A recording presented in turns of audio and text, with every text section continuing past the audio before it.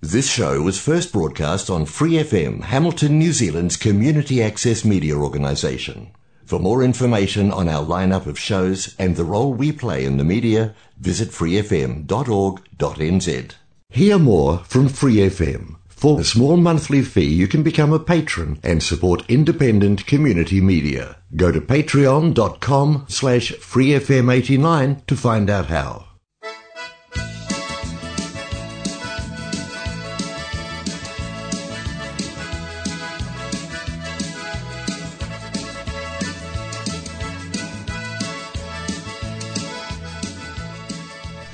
Welcome to the Bridge Zone. You're at the table with Barry and Mariana, and today we have Judge Julie in the studio. So please don't judge me, and I won't judge you, 'cause it could get ugly before it gets beautiful.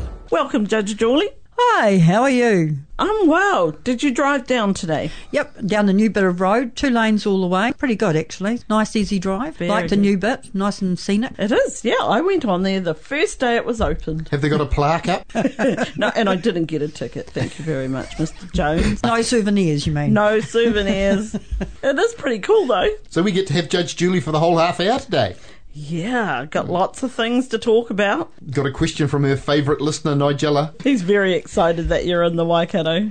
All right, Barry, what is it? Question 1. This actually happened to poor Nigella. Somebody not very far removed from here opened a no trump against him with 14 when they were meant to have 15 to 17. Oh, I see. And he didn't really like that. And he thought it was alerted as 15 to 17.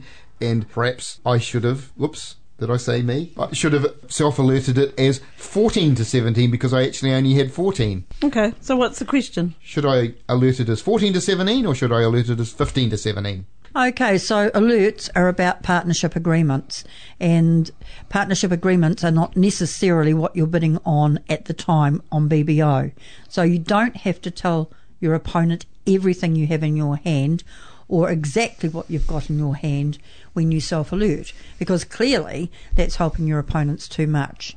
Now, we have 2 types of agreement. We have explicit agreements, like one no trump, 15 to 17 points, and we have implicit agreements, which is what happens over time. For example, you might play week 2s that are meant to be 6 and your partner keeps doing it with 5. Eventually, the explanation will be 6-card suit, but every now and then it will be a 5-card suit. We also have a thing about hand evaluation, and I know a lot of us are using high card points, but it's not the only thing. There's things about hands with extra suits. When I learned a long time ago, we used to open 13-point hands, but we counted extra points for length and suits. If we had a long suit, we gave it extra value. 10s and 9s, I know people count half points for 10s, they're an honour. So having cards that work with cards gives you more value, but you don't count more. People will open hands where they are treating it as though it is their partnership agreement. They're not operating outside. They just think, hey, this hand is too good for 14 points. I'm going to open it 15 to 17, one no trump this time. However, if you keep doing that and you do it with 90% or 75% of your hands, then you start explaining it as 14 to 17. But if you do it every now and then because you've got something special and you're treating it as though it's 15 to 17, you are actually operating within your partnership agreement. How many times have you lied or revalued your hand then? More than twice. Over what period of time and what sort of hand? I mean, I guess an example is a suit where you've got Jack 4-3-2 or you've got Jack 10-9-8. Wow. I mean, the difference is just huge. Yeah. And Ace-Queen Doubleton as a 6 count, or Ace-Queen 10-9-3 as your 6 count. Which one do you like? I mean, seriously, there's just some big differences. I did play with someone that said you can value up, but you never, ever reduce the value of your hand. You will find, and I actually had someone tell me about this the other day, someone had 18 points and they opened it 15 to 17. So it's not just valuing up. Sometimes you might value it down as well because of things like Barry said, Jack 4-3-2. I mean, that's horrible. That's not even a 1 count a lot of the time. So both ways. The thing with 18 points, I believe in what Julie's saying, which I'd say not never, like she says, not never value down, but I quite like the idea of, valuing up frequently when you have something good in your hand, and valuing down rarely. I think that's probably fair enough. Would have to be something bad to value down. How would you rate that? Would you rate, if you valued your 14 count up to a 15 to 17, the number of times Jenny rolls her eyes when she becomes a declarer? You put your hand down and you're like, oh, Barry. How many times does that happen? Well, I couldn't honestly say never. Actually, that's not a bad litmus test. If your partner rolls their eyes frequently, change your explanation, because you're doing it too often. So we'll allow Jenny to adjudicate that one. Oh dear, we're having lunch today after the show. Hopefully Judge Julie will have forgotten by then. Not likely.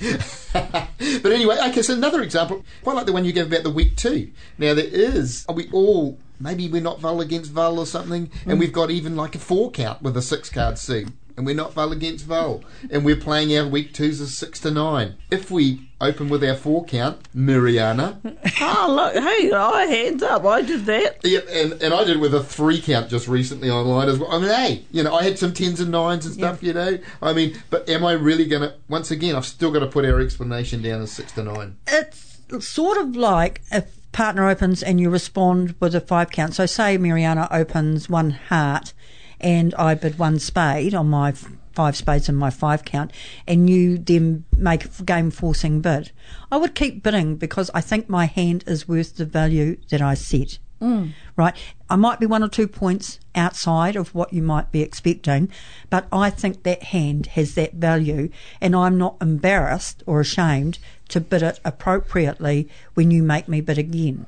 If I am embarrassed or ashamed, I must be getting close to a gross misdescription of the hand is a definition of a psych. Yep. But if I'm fudging things frequently on 2 points less or 3 points less, then I might start including the fact that occasionally my partner may be a bit light in my explanation. Okay. I think the good players are much more these days. If they've got a 5 card major with an ace in it, takes a fair bit to make them pass. If partner opens and they've got a decent 5 card major, well, they tend to be bidding on it, like even on a 4 count. You see it a lot these days. At the top level, we watch them. If they've got a decent 5 card major and an excuse to bid at the 1 level, they might not have 6 points. I guess that's when we have to learn to chuck the rule book away sometimes, or even, your learner's notes away sometimes. You have to be fairly flexible and look at your hand and value it appropriately for a pass, because sometimes you're passing on 12. Hey, it's not always going to work out. I didn't say it's going to work all the time. There'll be times when partner looks at your 4 count and says, what were you bidding on that for? True. Yeah. And I mean, point count is where we start so we can teach people the game. We expect people to learn to value their hands over time, and they're looking at it in different ways about what works, and experience tells us some hands for a given value are way better than others. Well, what about the valuation? So we do high card points. What happens if people use a different system to value their points? Then we have some fun.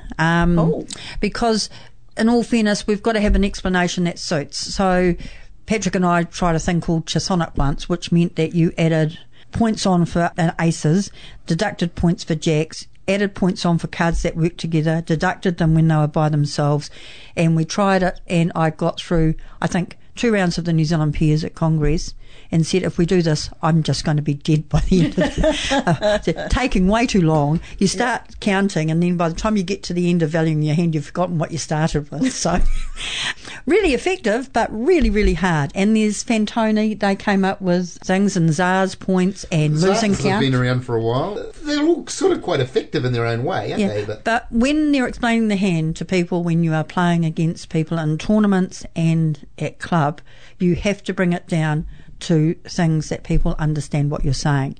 And you can't just say, I've got 26 Czar points, because, what on earth are they? So you have to say that the range of your opening bid perhaps is now 9 to 15 or 10 to 15 or 10 plus or something like that, and bring it to a level that people understand. And in general, the valuation of high card points gets us there. It's a common language. It's like Esperanto. Everybody, well, not everybody nowadays, but I mean, it's a universal thing that people understand. So it should be alerted prior to bidding? You have your system card or pre-alerts or things, or when you're making a bid that your opponents may expect to be different to what you've got, then perhaps alert it.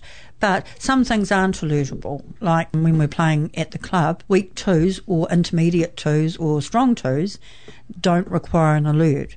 So if I open 2 diamonds or 2 hearts or something like that, it could be 6 to 9, it could be 5 to 9, it could be 11 to 14, it could be 16 plus. So they're not required an alert as long as they show that suit and that only that suit, though they may have another suit some of the time. If you're courteous, we're about active ethics, then if you're playing something different, you'd let your opponents know. So Patrick and Julie, when they play their system where they open hands with less than what people normally might expect, they'd always alert if they're opening a heart and it shows 9 to 13 or something. They would always alert that, even though it shows hearts. So what we've got in the studio, Judge Julie, ask you a little bit about these lessons I've heard about that you're giving. How have they been going over lockdown, and what sort of player are you targeting them at? Okay, well, I'm a fan of teaching people at a lower level. I find that more interesting, and I'm enthused. It's actually why I like directing, because when you play, you tend to meet the same people, and they ask you horrible questions like, what will you do on this hand?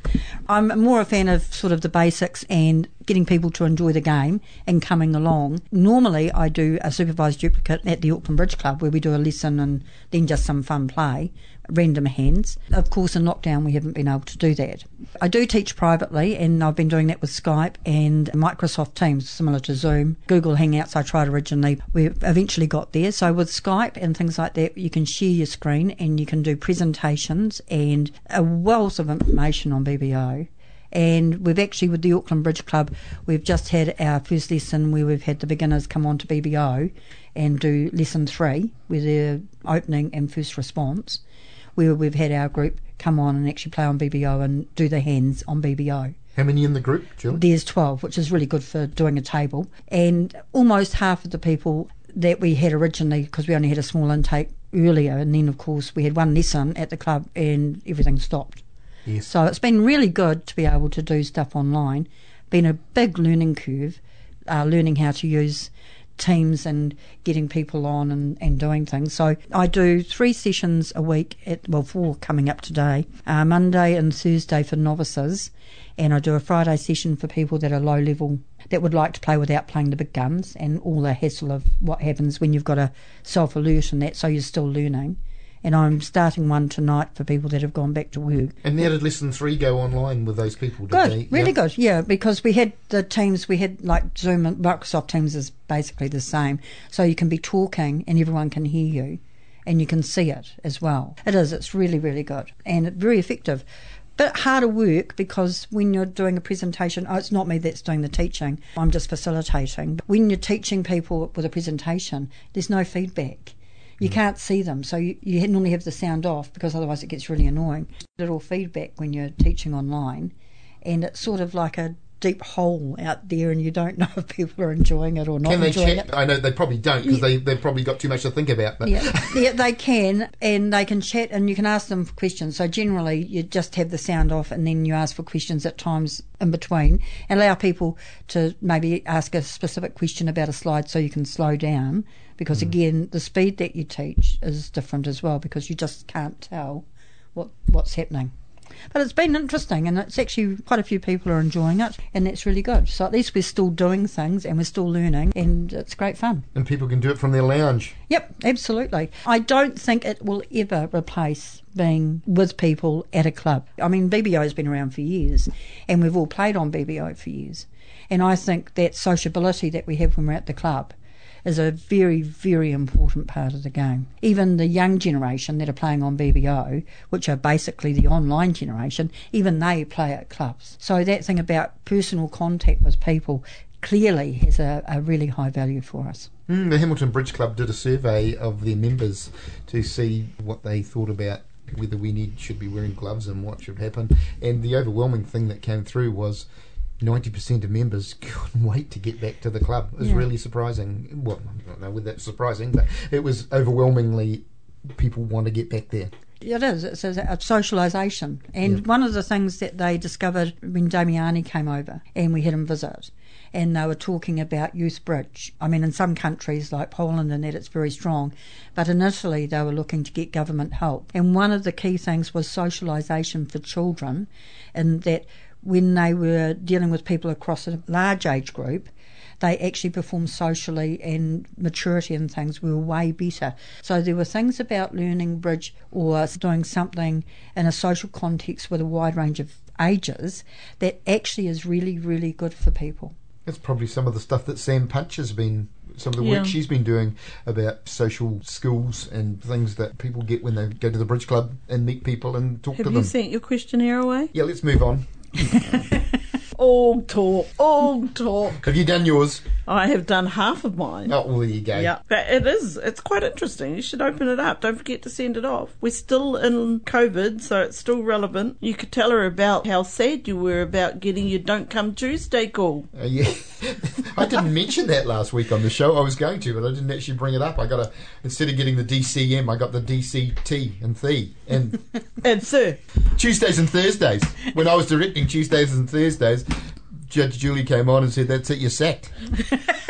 Well, you're not actually. Did you not see the latest one? Am I on there? Okay, so we've had a drop as we've gone down. Yep. We've had some changes of the numbers of people playing the online things at afternoon and in evening. The numbers were dropping so far in the evening, Patrick decided he could quite comfortably cope with one group by himself. But the numbers have been a bit, as soon as you've only got one group, everyone wants to play it, and the numbers have gone a bit up again.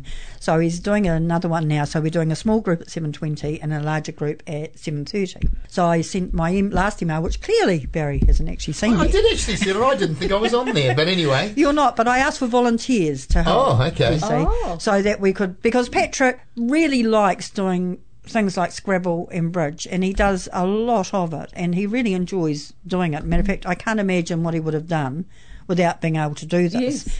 But he's not good at taking a break, and he is really good at doing too much. So we sent out for volunteers so he doesn't do 2 sessions simultaneously. Yep. And maybe some people would help, which would be good. He can cope, but it's just like anything, when something's not available, all of a sudden it gains popularity. So we're sort of getting back to things at the moment. Don't know for how long, though. I was happy to get the sack. I think we'd all rather play than direct. Well, no, it's not true. Isn't it? No. I'd rather play than direct. He'll always play before he directs.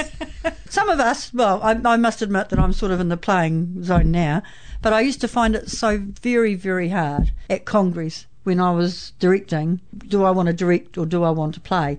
When you direct, like I said, you get to see a wide range of people. And you sure do. And you get to enthuse people and to help them. When you're playing, generally we tend to meet a very small group of people. I mean, the numbers that attend Congress, we tend to keep playing the same people again and again, and we play them very frequently. The challenge of the game and the enjoyment of the competitive side is great, but being able to give to people something that you really enjoy, I mean, that's pretty good as well. Yeah, that's true. And you do see some weird and wonderful things happening when you're directing. I'm interested about the chat function. Do you guys get to see all the chat that's going on? No, only if we're at the table. Oh, okay. Okay, and the tournament chat. So we have seen the odd blow up about when there's been some chat that someone's found offensive or uncaring, or someone's been rude to their partner. In general, we'll only see at the table what is happening when we are there, the same as you when you are there. Unless somebody speaks to the tournament. Yeah. There was an incident last week where we played and it was an obvious sort of misclick, and then they said, could we have an undo please? And I typed in, I was like, I'm afraid there's no undos. And then I got this big seriously with exclamation, and I was like, oh yeah, you have to read the ABCs at the beginning of the tournament. And they were like, I want an undo. And I said, oh well, you're going to have to call the director if you want to do that. They'll probably say the same thing as I do. And then it came back with, that's rude. And I was like, oh. We have people that misclick clearly and they want undos, and a whole range of people that do that. It's not nothing to do with ability, it's just something, and I've done it with leading, where the cards rearrange themselves, Yes. which is really annoying. It is and all of a annoying. sudden you're leading something completely different, and it's too late. The people that misclick will say misclick or mistake some of the time, or they'll make a description that clearly, like this poor woman opened 4 clubs in the novice thing the other day, and was describing it as 4+ clubs, and so when she hit the 4, instead of typing it, next minute she's opened 4 clubs, and she wrote mistake for the self-alert. And her opponents wanted to know what it meant. Well, there is no meaning. When you've misclicked, and it's just no meaning, and so you just say no meaning, or send a message to the director, I have misclicked, or something, because the opponents then want you to explain, and you can't, because what is the agreement for when I've opened 3 spades when I've got a 1 heart opener? I mean, seriously. You know? So what happens? They said, right, we want to undo. No, we're not undo. Get the director. So in that case, he was just like, sorry, there are no undos. And tell the people, look, they've made a misclick. That's it. There's no explanation for misclick. Yeah. There's no agreements. It's not a psych. It is just a really bad mistake, and I am really sorry, but that's it. Actually, I'm pleased there's no undos. I know that people get upset about it, but when you're directing, I mean, it would be a nightmare if people were calling you all the time to say they'd misclicked, and some of them might not have misclicked. They might have just changed their mind. I mean, and you'd have to judge. It would be just terrible. It is pretty standard. I mean, we've got the law about when an unintended call and things like that. But what happens when you allow undos is some people do, some people don't. Some people get really cranky. Some people do it when they've made a mistake, when they've actually made a wrong bid, not when they've pushed the wrong thing. And there are a whole raft of stuff. So all the tournaments that Patrick and I have ever played in on BBO, there are no undos, partly because it is just so fraught with ill feeling. At least when it's across the board, we all know what the story is. It's really unlucky. It's just life. Yeah, my partner did a misclick last night and left me in the response to Stamen. 2 clubs, 2 diamonds, pass. Sorry, misclick. It happens. It didn't have can a always happy ending. guarantee 1 misclick from you 2, at least in a session. It didn't have a happy ending, I can tell you that. Oh dear. I remember years ago playing in a tournament. We were playing Precision for the first time, my partner and I, and he opened 1 club. And we were playing in Diamond Harbour. It was a terrible thing to do because no one in Diamond Harbour had any idea what was going on. And when 1 club passed, and I thought for a lot, and they asked what it was, and I explained very clearly. It showed 16 plus points. It had any shape whatsoever. And I was looking at my 6 count, and by the time I got to the end of the explanation, I forgot to bid. So I passed. And we could only make 3 clubs. We couldn't make game, which we should have. It was 19 points opposite. We had game values, and we got the screaming top board, and it was just so embarrassing. So they can be valuable. Not very often. No. You know, and you just sit there, and the comments that we were getting, I was like, I wasn't being rude. I was just saying it said so in that. I wasn't having a crack. What's embarrassing, I think, is when you type an explanation in as to what your bid's going to mean. So you type it in there in the little box, and then you pass by mistake. You say, this pass shows 4 plus spades and whatever it shows. Right.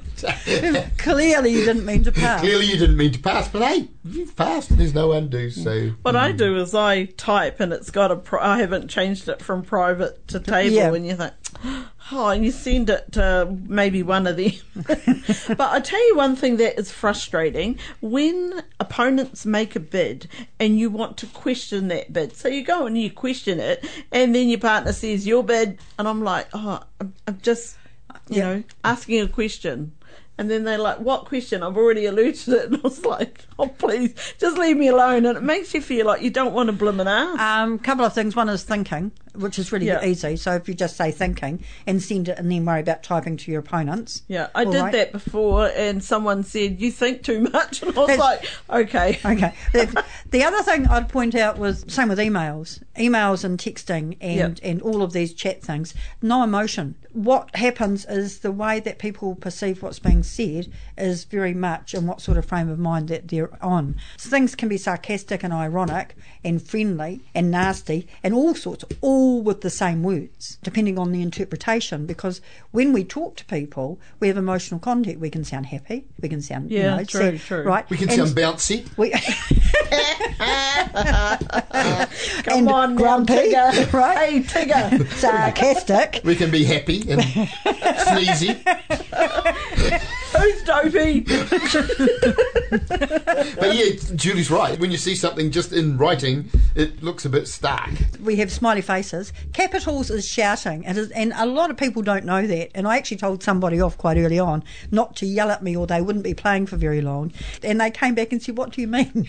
so, you know, that's that difference between people that know. Exclamation marks, question marks. Someone says something and you get this whole raft of question marks. You get really antsy. It's interrogative. But smiley faces are by far the best thing we can do. I wouldn't even know how to add one of them. A colon with a bracket. Yeah, a column with a one of them. word bracket. Oh, Patrick put something up the other day. I'd be watching you and it came out and it looked like a face and I was like, jeepers, how'd you get that? And I was like, bloody clever Dickie, I would never think to do anything He like went that. and had a look in Wikipedia. Ah. Apparently there are some that have more than one meaning and you might want to be careful about which ones you use. Yeah, he doesn't want to use the one that says up yours. Well, no, there is one that he was using that had one meaning. From the response that we got from some of the younger players, clearly it might have had another meaning that no one was telling us. So...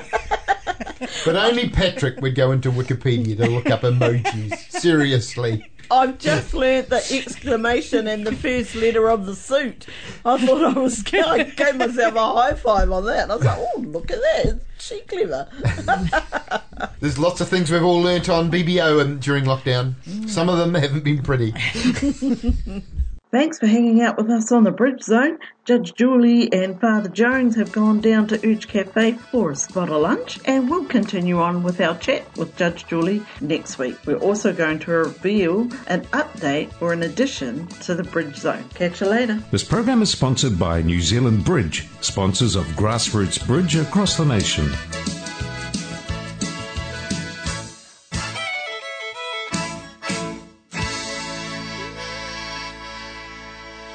Thanks for listening to this Free FM podcast. If you want to hear more content like this, you can support Free FM via Patreon. Head to patreon.com/freefm89 to find out more.